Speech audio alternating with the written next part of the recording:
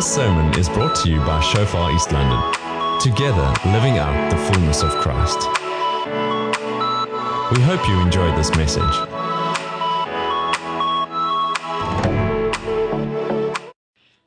You know what is weird to me is that anyone would simply believe a specific religion or any other worldview without looking into it.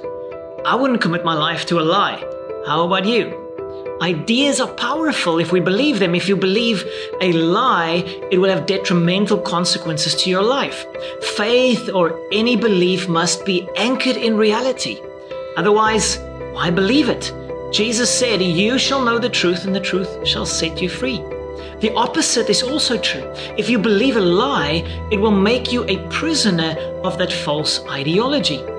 Every person is on a unique journey with God, or in their search for God. For some, the question of the existence for God isn't an issue at all. They have a living relationship with Jesus and experience the reality of God every day. Maybe you have started on your journey with God, but you battle with doubts and fears. I became a true follower of Christ after having a God encounter in a church service. My life got rocked, but I didn't understand much and definitely couldn't give answers to people for why I believe in Jesus compared to any other religion. I remember at times being afraid to look at the evidence for Christianity because what if the evidence is weak? What if the evidence points to Christianity being built on weak or false foundations? I was scared at first, but as I looked at the evidence, my faith became stronger than ever. Christianity is anchored in historical fact. By simply looking at the evidence for Jesus Christ being God, who became flesh, who died for our sins and was literally risen from the dead, we discover that Christianity, and specifically Jesus, stands out from the crowd of religions. No other religion or belief system comes close to what we have in Jesus. The Apostle Peter encouraged all believers to always be ready to give a defense to everyone who asks you a reason for the hope that is in you, with meekness and fear. Always be ready to give a defense for the hope that is in you. Believers, we need to be equipped to have reasoned and solid answers for why we believe, and ready to share the story of what Jesus has done in our lives. Do you share your story? Do you know why you have hope? Today, I'm going to give you some solid answers to strengthen your faith in Jesus Christ. Maybe you are still finding your feet in your walk with God. Maybe you are asking, can I trust the Bible? Or was it changed by scheming church leaders a few hundred years after Christ? Or did Jesus really rise from the dead physically? Or was it only a spiritual rising from the dead, as some liberal theologians claim? Or was Jesus merely a wise teacher that never claimed to be God?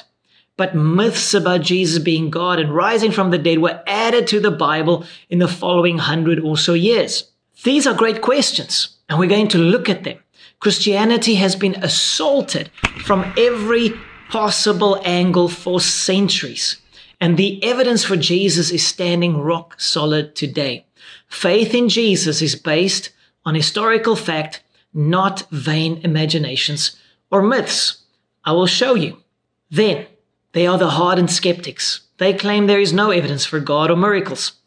But the truth is that they have embraced such a strong position of anti-faith, a belief in materialism alone, which they can't prove, which causes such individuals to suppress, to ignore, and attack the evidence for the existence of God, specifically attacking the foundations of Christianity. If we could prove one genuine miracle, like the resurrection of Christ, their house of cards will fall apart.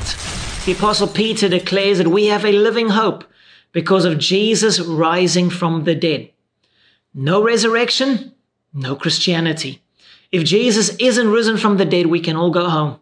But Peter and eyewitness who died for his faith in Jesus, who was there and not only saw Jesus risen from the grave, but had multiple interactions with a living, physically present Jesus after Jesus was brutally killed on the cross. No one survives the crucifixion. Peter says in 1 Peter 1, "Blessed be the God and Father of our Lord Jesus Christ, who according to his abundant mercy has begotten us again to a living hope through the resurrection of Jesus Christ from the dead." A living hope. A relatively small percentage of people in society are hardened atheists, but they are quite vocal, and they often know the arguments for why they don't believe. Throw a rock into a crowd at some universities, and you'll probably hit an atheist. But in the rest of society, you really have to aim to hit one. So let me quote one of their own, atheistic Harvard biologist Richard Lewontin, who reveals that atheism is a position of faith, not fact. "We take the side of science in spite of the patent absurdity of some of its constructs, in spite of its failure to fulfill many of its extravagant promises of health and life, in spite of the tolerance of the scientific community for unsubstantiated just so stories." High-sounding nonsense, as some say, because we have a prior commitment, a commitment to materialism.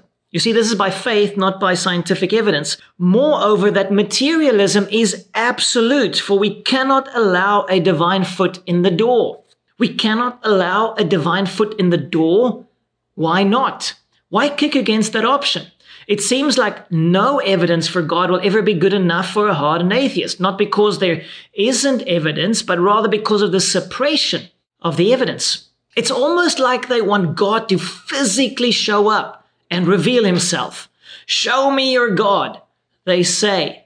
Well, God realized this, and then he did show up in the person of Jesus Christ. Jesus is the only figure of any major religion who claimed to actually be God. God didn't merely put a foot in the door, he came and lived among us. We're going to take a look at the evidence for Jesus Christ, for the historical records about Jesus, and if he was truly raised from the dead. If Jesus is raised from the dead, then the atheistic house of cards fall apart. Just one miracle would destroy their faith in there is nothing beyond materialism. No religion has been as heavily assaulted, attacked, and critiqued as Christianity over the ages, and yet it's still standing stronger than ever. Christianity is built on a solid rock foundation. It's unshakable and unstoppable. The evidence for God and for Christ is immense. It will stir your faith. Today, let me give you a few powerful evidences that all point to Jesus being who he said he was and that he truly was risen from the dead. We're going to look at 7 arguments thrown against the foundations of Christianity, and we're going to determine, is it fact or fiction? You decide. Before we get into the evidence for God, it's important to understand the implications of believing that there is no God.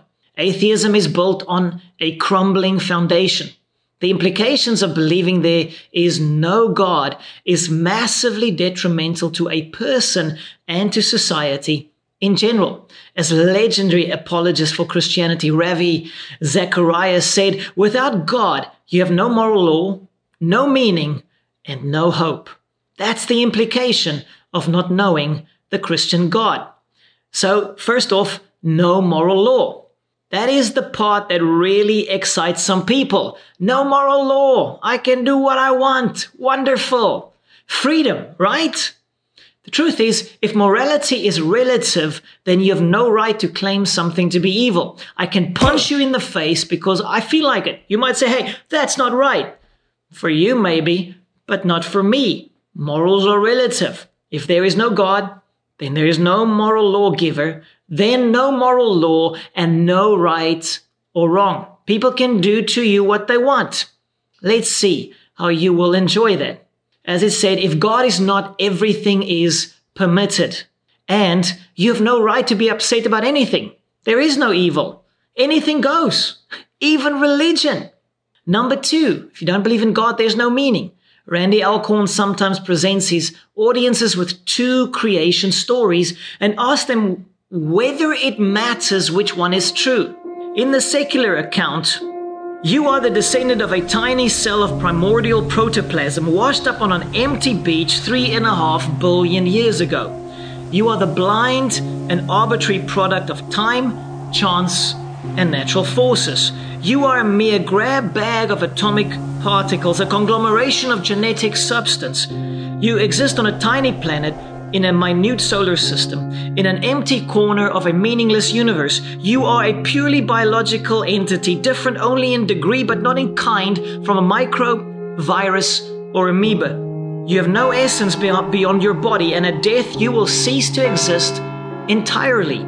In short, you came from nothing and are going nowhere. No meaning, no hope. In the Christian view, by contrast, you are the special creation of a good and all-powerful God. You are created in His image with capacities to think, feel, and worship that set you above all other life forms. You differ from the animals not simply in degree, but in kind. Not only is your kind unique, but you are unique among your kind. Your Creator loves you so much and so intensely desires your companionship and affection that He has a perfect plan for your life. In addition, God gave the life of His only Son that you might spend eternity with Him. If you are willing to accept the gift of salvation, you can become a child of God. Now imagine two groups of people, let's call them the secular tribe and the religious tribe, who subscribe to these two worldviews. Which of the two tribes is more likely to survive, prosper, and multiply? The religious tribe is made up of people who have an animating sense of purpose. The secular tribe is made up of people who are not sure why they exist at all. The religious tribe is composed of individuals who view their every thought and action as consequential. The secular tribe is made up of matter that cannot explain why it is able to think at all. If you don't believe in God, then you came from nothing and you are going nowhere. Do you really want to live such a life? Even if there was no God, the believer has meaning, purpose, and hope in life. The atheist believes that there is no life after death and they won't even enjoy the life that they do have. It sounds like a raw deal to me, but God does exist. The truth confirms this, and personal experience also confirms this. I mean, this morning, as I was in my usual spot, praying and worshiping God, I can experience my wife entering the room. My senses reveal to me that she is literally there. In the same way, I can sense the lover of my soul, God, also enter in as I pray or worship or read God's word. Our physical senses cause us to experience physical reality, and our spiritual senses enable us to experience the reality of God. The believer discovers meaning, purpose, and a love that transcends understanding. Nothing compares to knowing God in a personal, experiential way. Life takes on meaning and value when you know God. I was there as a young man, not believing in God. I had no sense of purpose. I hated myself. I battled with depression at times. Also, I was burdened with guilt until I met Jesus. Everything changed. That is the power of meeting with God. One of the great evidences for God is the impact, the radical change that came to be after someone met with Jesus. Not just 1 or 100, millions. Especially when skeptics turn to faith. Like Jesus' brother James, who didn't believe who he claimed to be until Jesus appeared to him after his resurrection. Then James believed. Or Saul, who murdered Christians until Jesus appeared to him on the road to Damascus.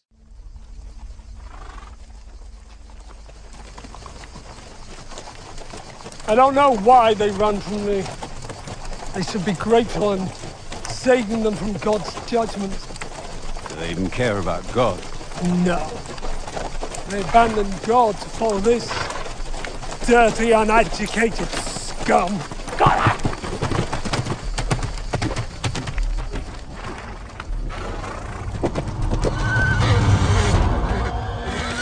Whoa! Whoa!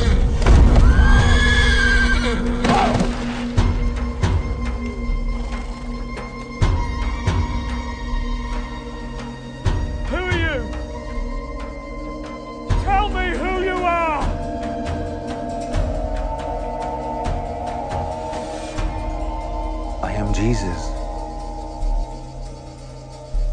whom you persecute.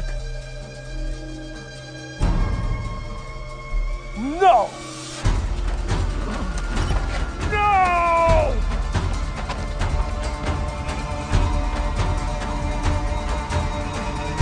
Jesus is dead! No! No!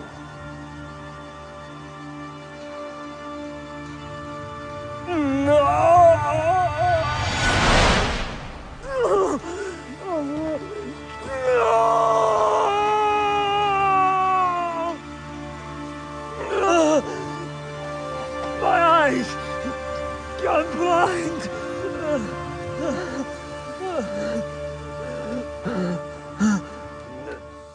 Jesus appears in a blinding light to him and reveals to Saul that Saul is persecuting God by persecuting Christians, and that Jesus calls him to give his life for the cause of Christ.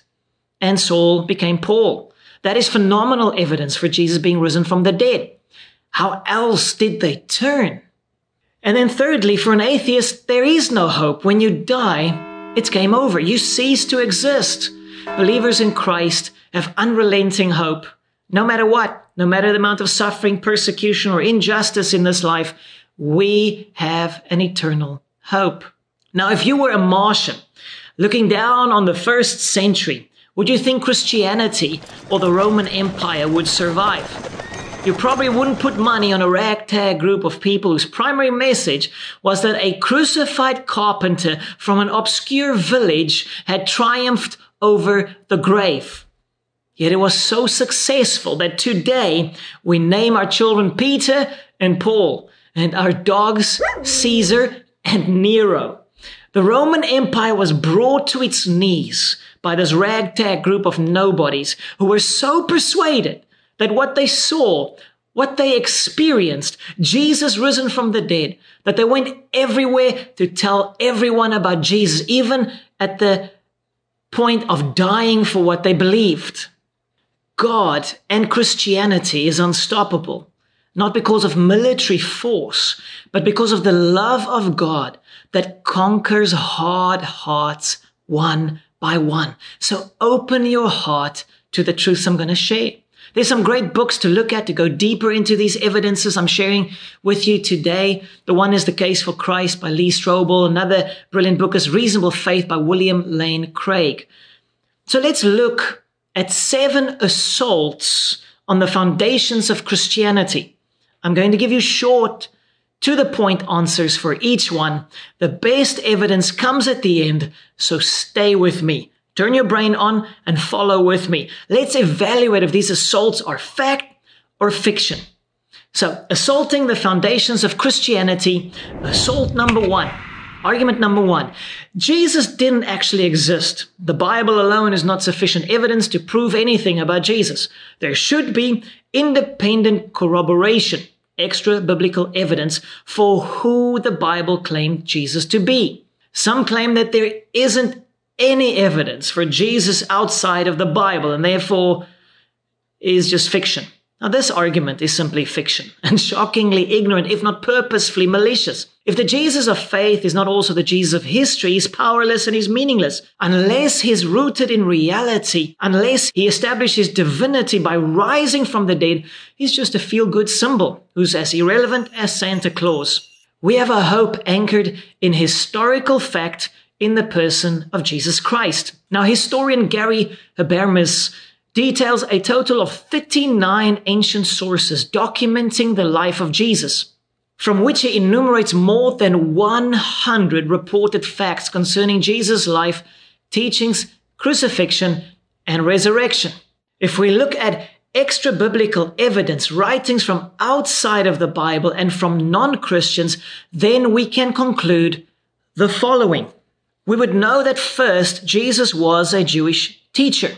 Second, Many people believed that he performed healings and exorcisms. Third, some people believed he was the Messiah. Fourth, he was rejected by the Jewish leaders. Fifth, he was crucified under Pontius Pilate in the reign of Tiberius. Sixth, despite the shameful death, his followers who believed that he was still alive spread beyond Palestine so that there were multitudes of them in Rome by AD 64, just 30 years after the crucifixion. And seventh, all kinds of people from the cities and countryside, men and women, slaves and free, worshipped him as God. This is indeed an impressive amount of independent corroboration. So fact number one, extra-biblical accounts of Jesus Christ confirm substantially what is written about him in the Bible.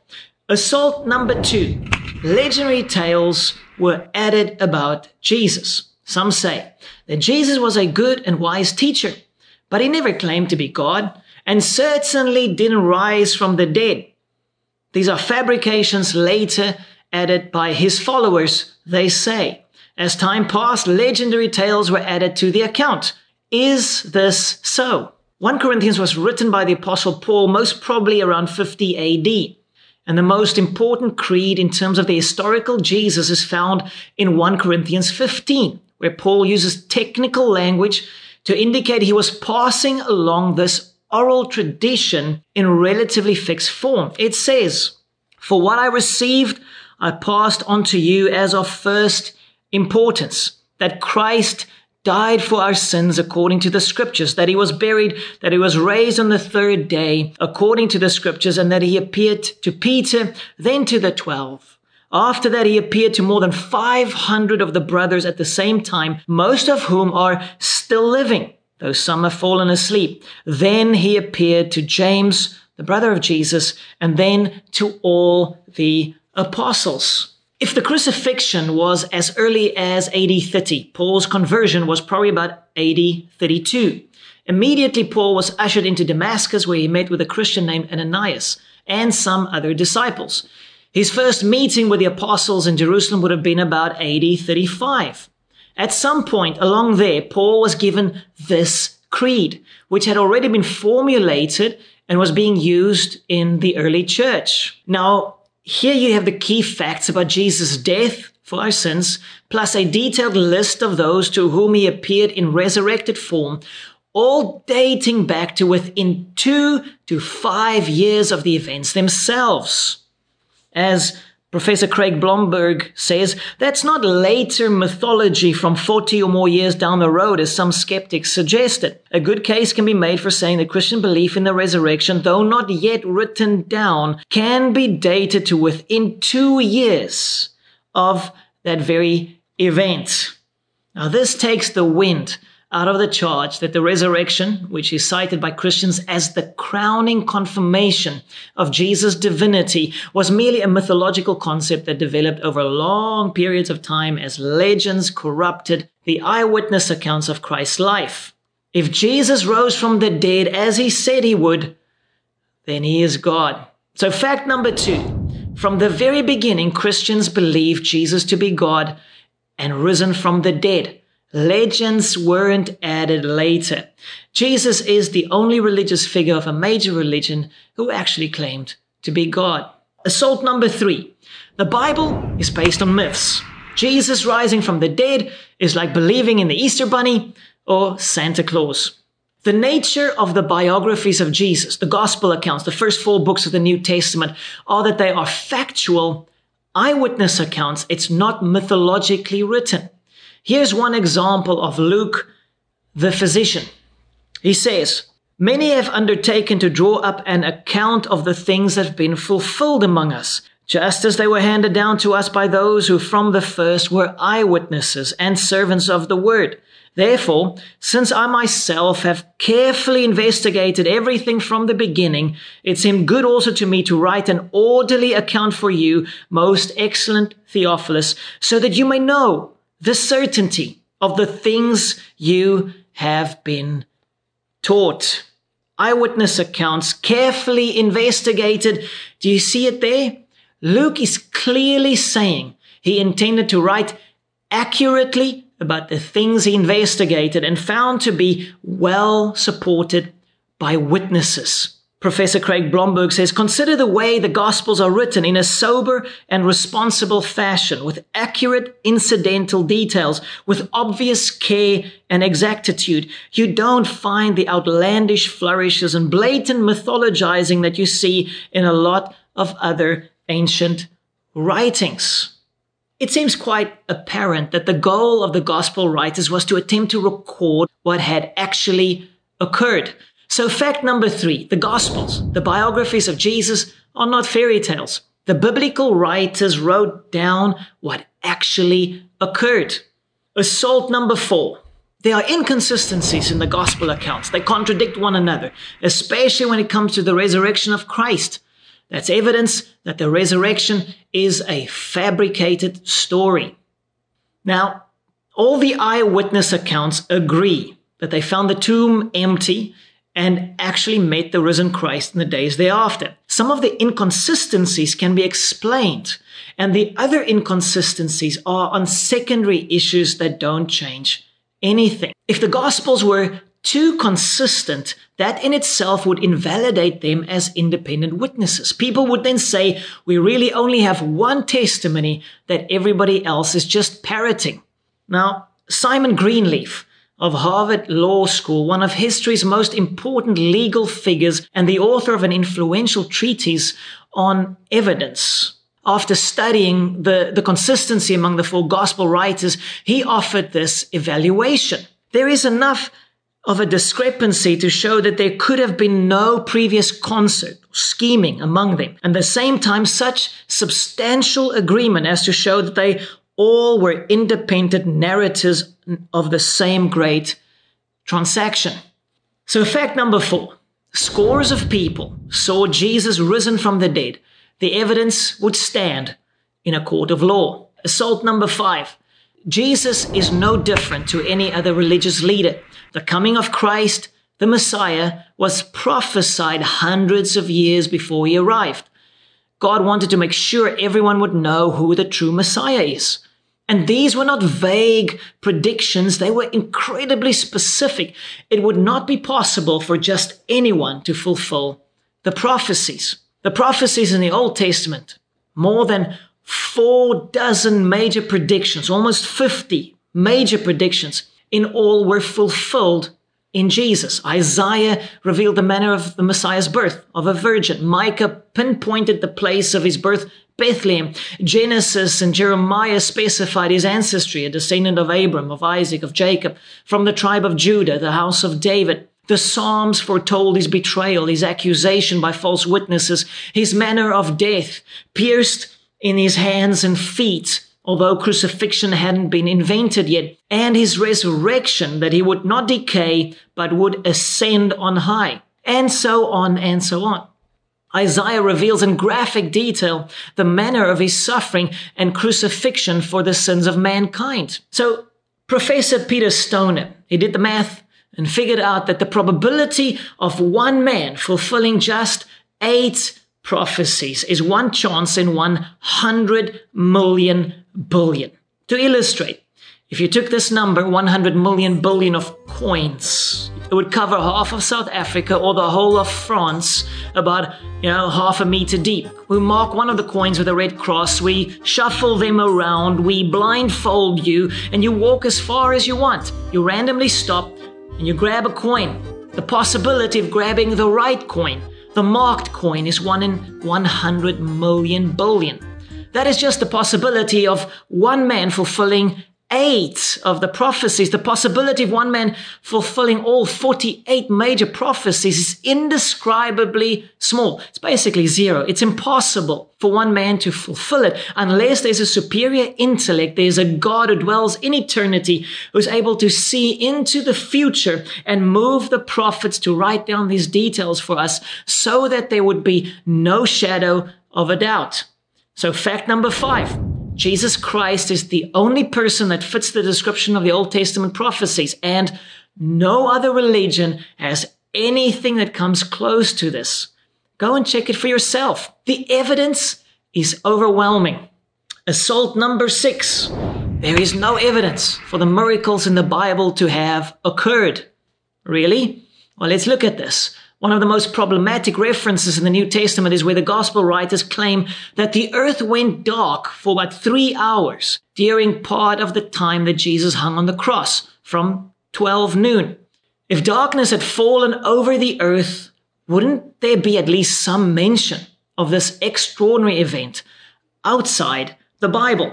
Dr. Gary Habermas has written about a historian named Thales, who in AD 52 wrote a history of the Eastern Mediterranean world since the Trojan War. Although Thales' work has been lost, it was quoted by Julius Africanus in about AD 221, and it made reference to the darkness that the Gospels had written about. In this passage, Julius Africanus says, Thales, in the third book of his histories, explains away the darkness as an eclipse of the sun, unreasonably, as it seems to me.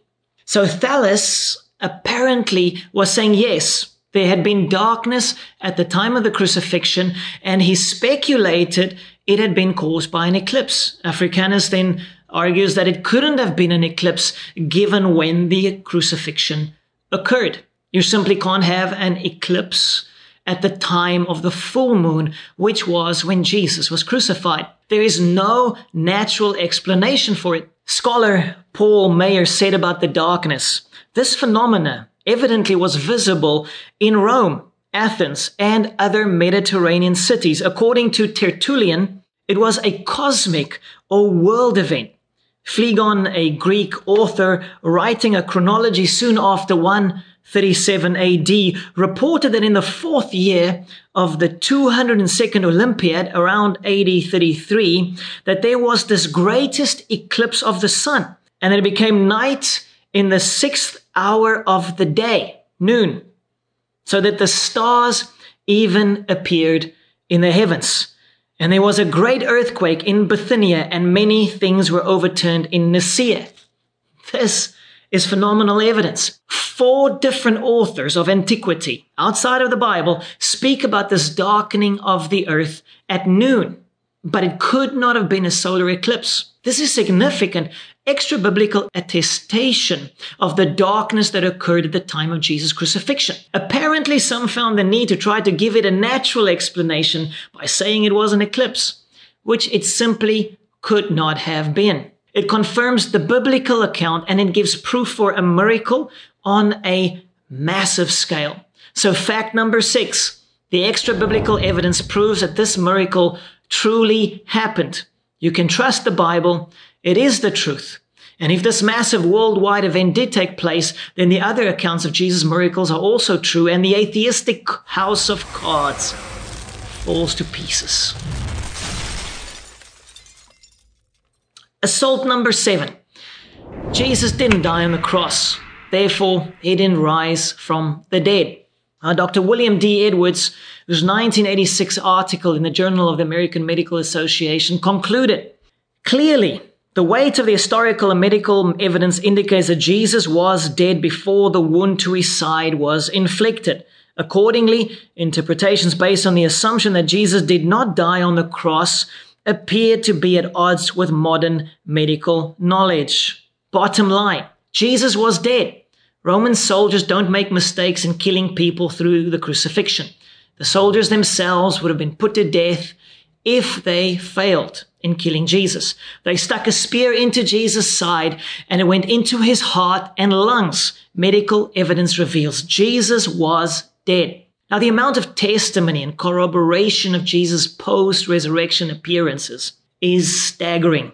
To put it into perspective, if you were to call each one of the 500 plus witnesses to a court of law to be cross-examined for just 15 minutes each, and you went around the clock without a break, it would take you from breakfast on Monday until dinner on Friday to hear them all. After listening to 129 straight hours of eyewitness testimony, who could possibly walk away unconvinced unless you simply refuse to believe the truth?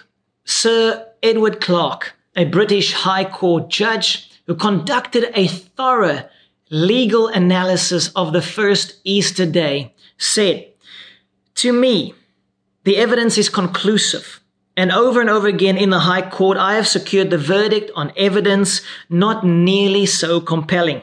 As a lawyer, I accept the gospel evidence unreservedly as the testimony of truthful men to facts that they were able to substantiate. Fact number 7. Jesus died at the cross and he rose from the dead on the 3rd day as he said he would. The resurrection is the supreme vindication of Jesus' divine identity and his inspired teaching. It's the proof of his triumph over sin and death.